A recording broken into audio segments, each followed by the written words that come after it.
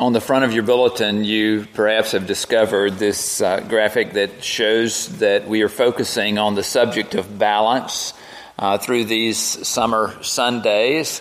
Last week, we considered the idea of balance with our work, job, family. Is this week we will focus on balance in our love relationships and our health with our friends, with our church, with our money. As we move through these times of reflection together, I hope that you will make it an effort on your part to be here and to be a part of this discussion that we have ongoing. And as we seek to live lives that are in balance with what God wishes for us. I can remember a time a number of years back when I woke up in the morning and I was completely without balance, or at least pretty much so. I can remember attempting to stand and my head was just swimming. It was whirling.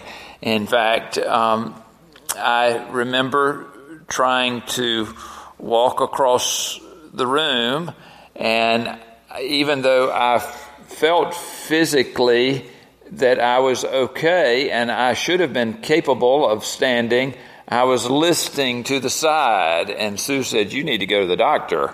And so I did, and he said, "You've got a case of vertigo. It's probably something in your inner ear that's working with you right now." And he gave me some medicine, and fortunately I pulled out of that pretty quickly. But it was a reminder to me of how important balance is.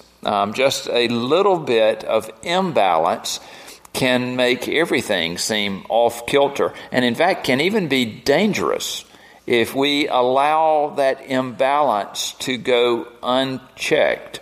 It can become that thing which rules all of life, not only in the category in which it is imbalanced, but also in other places where we might have previously felt that life was very well balanced.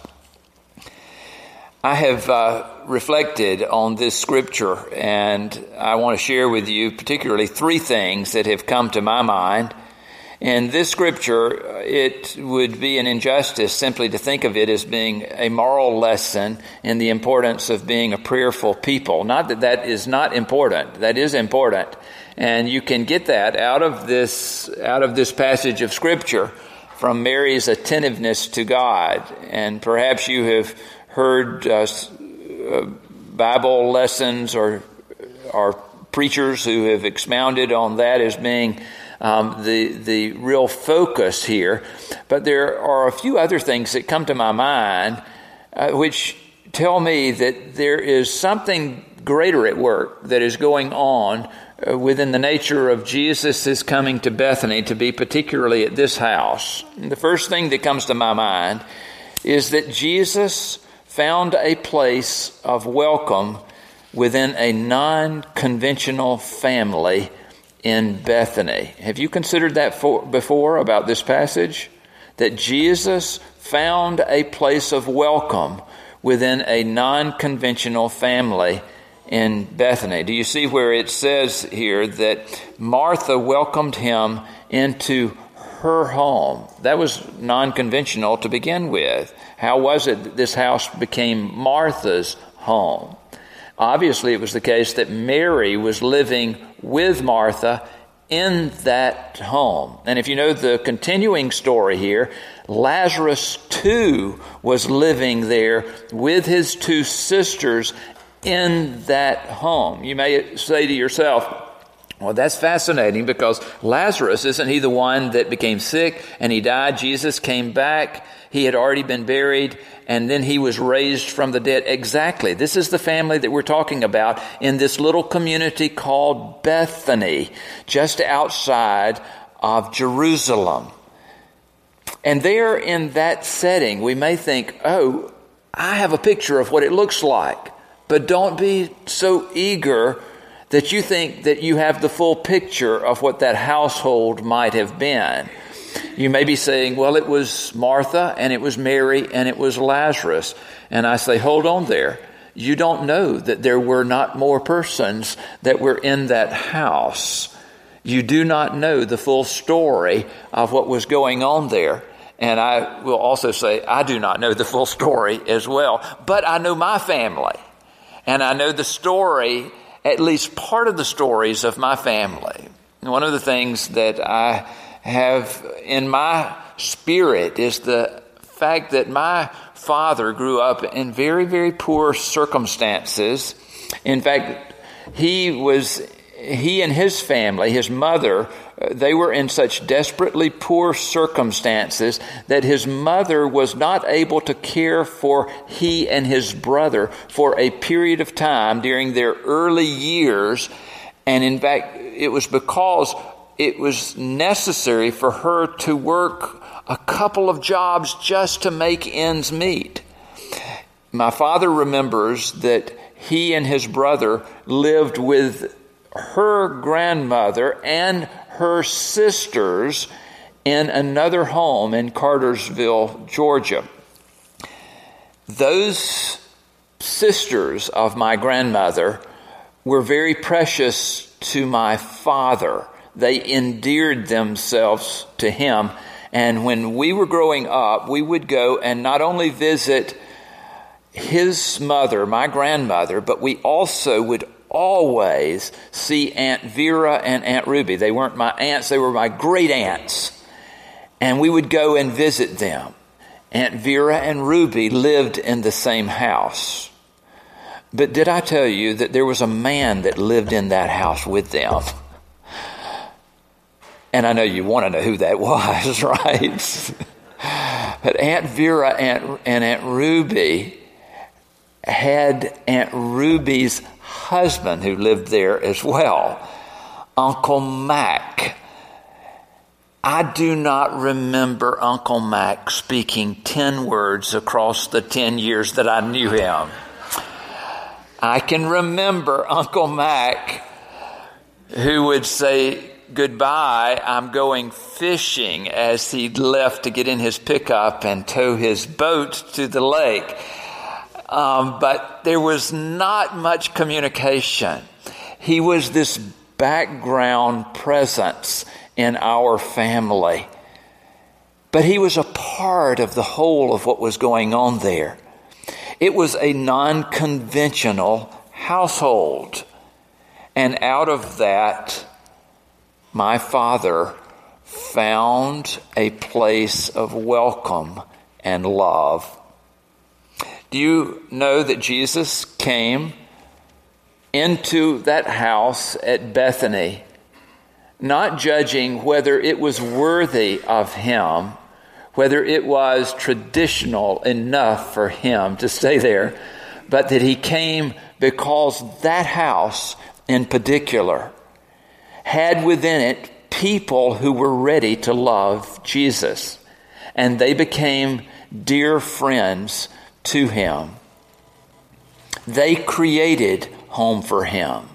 I cannot help but think that Martha may have overheard Jesus himself say that the Son of Man has nowhere to lay his head. And she took that to heart, and she said, he does now and forever will have a place to lay his head in my house. Do you remember the statement, the family that prays together stays together? I know you probably think, well, James Dobson came up with that. But it predates James Dobson's using it. It goes back to Patrick Peyton. About 100 years ago, an Irish priest who would have spoken it in heavy brogue would have said, the family that prays together stays together.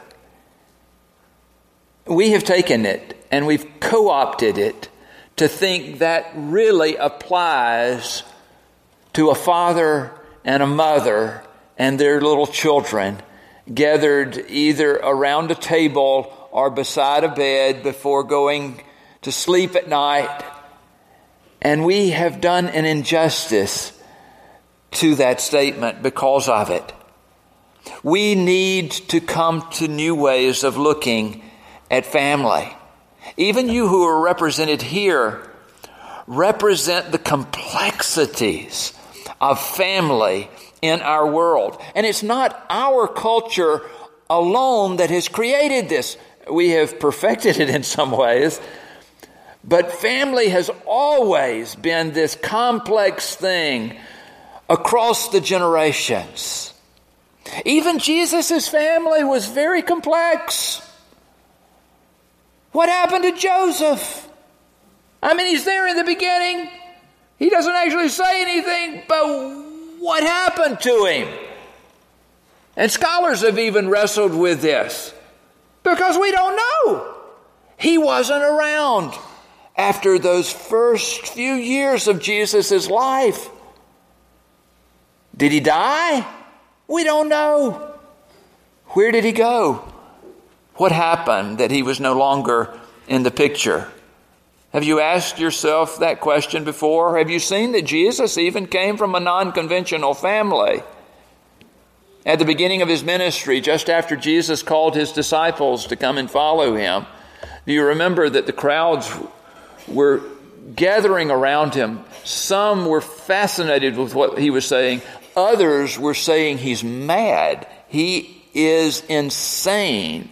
To the point that it says in the scripture, if you want to check me on this, you can look in Mark chapter 3, that his family came to constrain him and take him back home. Is that interesting? Jesus came from a very non-traditional family. Do you remember when Jesus was in one household and there were so many people that had filled the room where he was speaking and teaching that he was passed the message that his mother and his brothers were at the door asking for them. And his response was, "Who are my mother and my brothers?" You know that went over well, don't you? Here, even in Luke's telling of the story, in the Sermon on the Plain, as Luke loves to call it, Matthew calls it the Sermon on the Mount. Luke says that Jesus came down with them and stood on a level place. You figure out who was right on this one. But Jesus and what he says is powerful. He said, "But I say to you, listen, love your enemies, do good to those who hate you, bless those who curse you, pray for those who abuse you. If anyone strikes you on the cheek, offer the other also. From anyone who takes away your coat, do not withhold even your shirt. Give to everyone who begs from you. And if anyone takes away your goods, do not ask for them again. Do to others as you would have them do to you." The next line is critical here. "If you love those who love you, what credit is that to you? For even sinners love those who love them." You may have thought that your greatest task in all of the world was to love your family. These are the ones that God has given to you. I'm not saying don't do that. Do that. But that is a starting place with Jesus. For he says even the evil people in this world love their families. What we are called to do is to connect ourselves with the greater sense of the worldwide family all around us. Jesus' concept of family should expand our ideas of family. This past week, you heard me talking about Vacation Bible School. Our halls were filled with children, and it was fascinating because they were such an assorted mix of folk. In fact, it was a beautifully colored hallway of people that were here, and I celebrate that. In fact, it is my hope that we might be able to not entice anyone away from another church to come to be a part of Pittman Park, but I know that a number of these children are not active in any church anywhere. And it is our hope to make connections with the families by contacting them following Vacation Bible School in order to get them involved here at Pittman Park. In fact, this is a critical part of who we are and who we should see ourselves as God's people, reaching out and making invitation, not based on whether it looks like they would fit in here, but thinking about the greater picture of the family around us that God wishes us to involve in what He is doing here in non-conventional ways. We had children who were parented by grandparents. We have biracial families that were a part of our Vacation Bible School. We had children that were gathered here that were out of foster situations, all of which was beautiful, I believe, in the sight of God. And so, Sermon 1 is done. My reflection is that Jesus found a place of welcome with a non-conventional family in Bethany. Now, Sermon 2. You ready? My reflection is, isn't it interesting how different sisters can be? Martha, this task-oriented individual, and Mary with her new idea of what it means to welcome someone, especially Christ.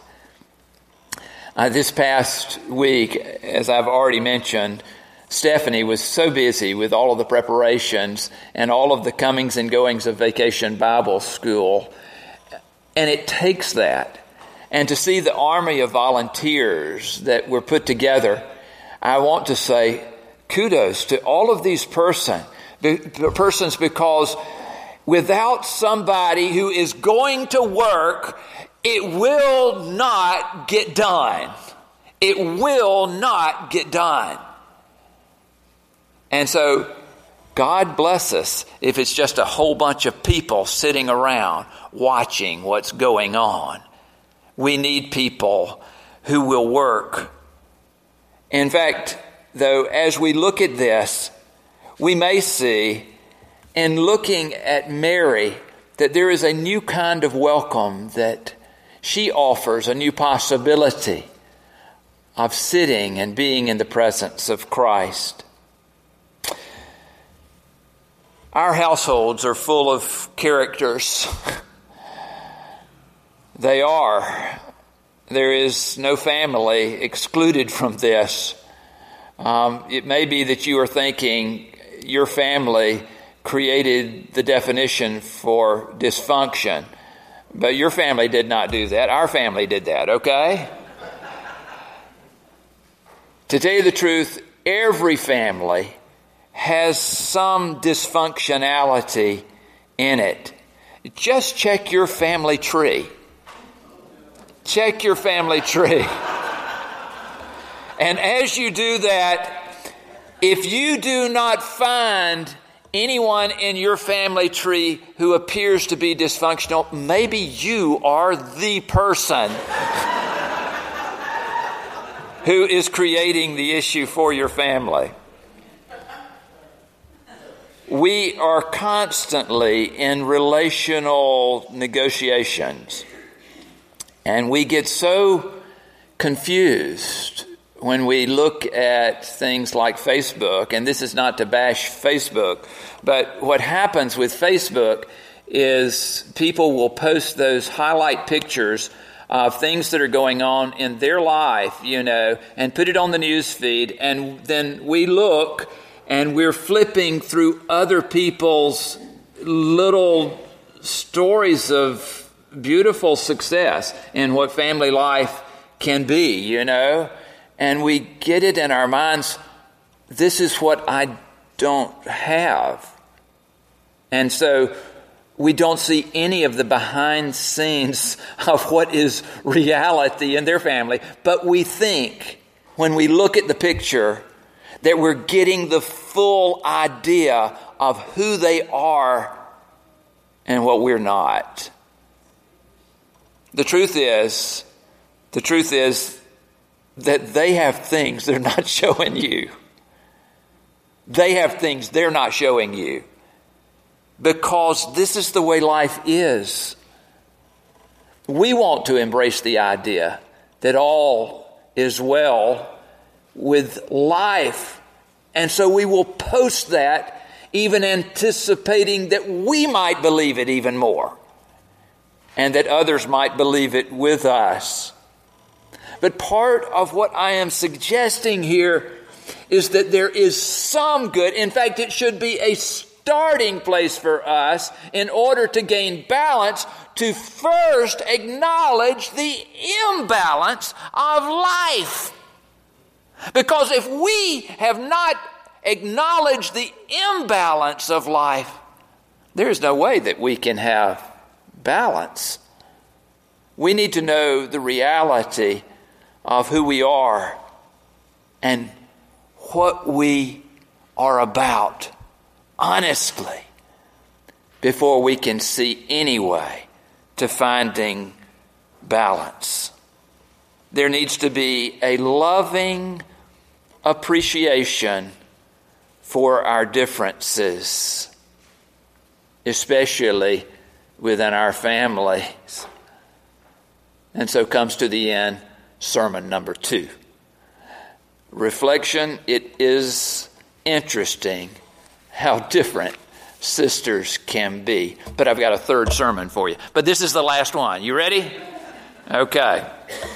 My third reflection on this passage of Scripture has to do with what in the world then are we to do with this Scripture?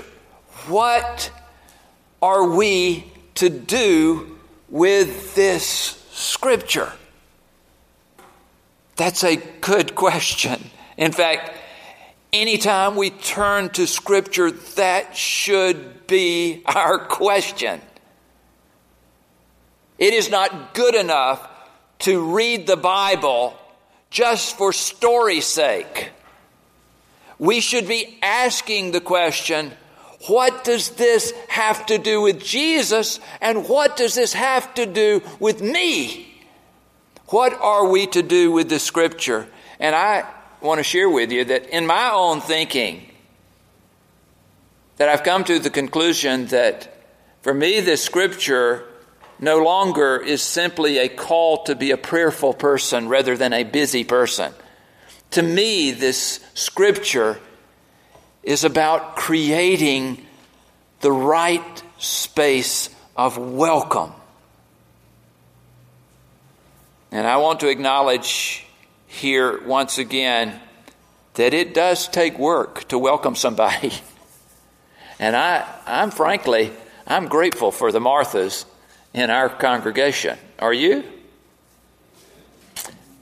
But I'm also grateful for the Marys in our congregation. And frankly, just looking out over our congregation, we have some wonderful persons that have even learned how to do both at the same time. And I'm grateful for that. That have learned to be Marthas who are willing to work, but persons of such depth that we are learning together how to be present, fully present with each other and fully present to Jesus in the midst of what we do. Because Martha does get some things wrong. For one reason, she triangulates Jesus in the midst of her problems. She comes and she should have spoken to Mary directly, but no. She speaks to Jesus about her problem with Mary. She should have gone to Mary. And what is it that she has a problem with anyway? Is it about her work? I mean, she likes her work. That's who she is. She's a type A personality.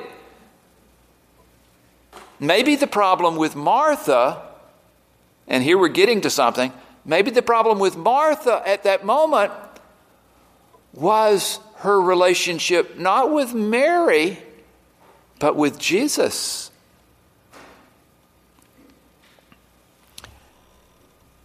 Mary, as she came to be present with Jesus,